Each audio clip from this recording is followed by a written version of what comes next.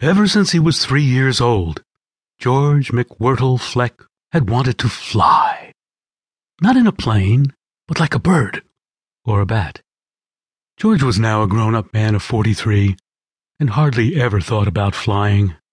Mostly he thought about his job, which he hated, or his mortgage, which stretched its jaws wide every month, or weeds in his lawn, which his wife kept pointing out.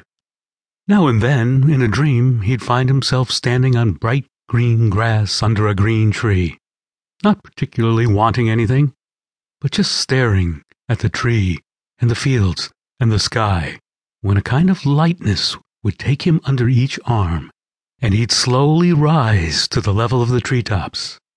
Then he'd move over the trees and the fields and up over the highest mountains, seeing and doing wonderful things in the air. Balancing on one foot, reached out to the last corner of the first gutter. Just an inch further and he'd have it.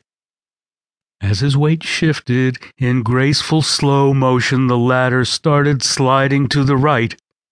The paint can tipped inward, sloshing the picture window below before it descended on the heads of 3 rare black tulips, coating them with rubbery white before bouncing with a hollow clank. George dropped the paintbrush and grabbed for the gutter. The ladder descended with a rattle down the aluminum siding.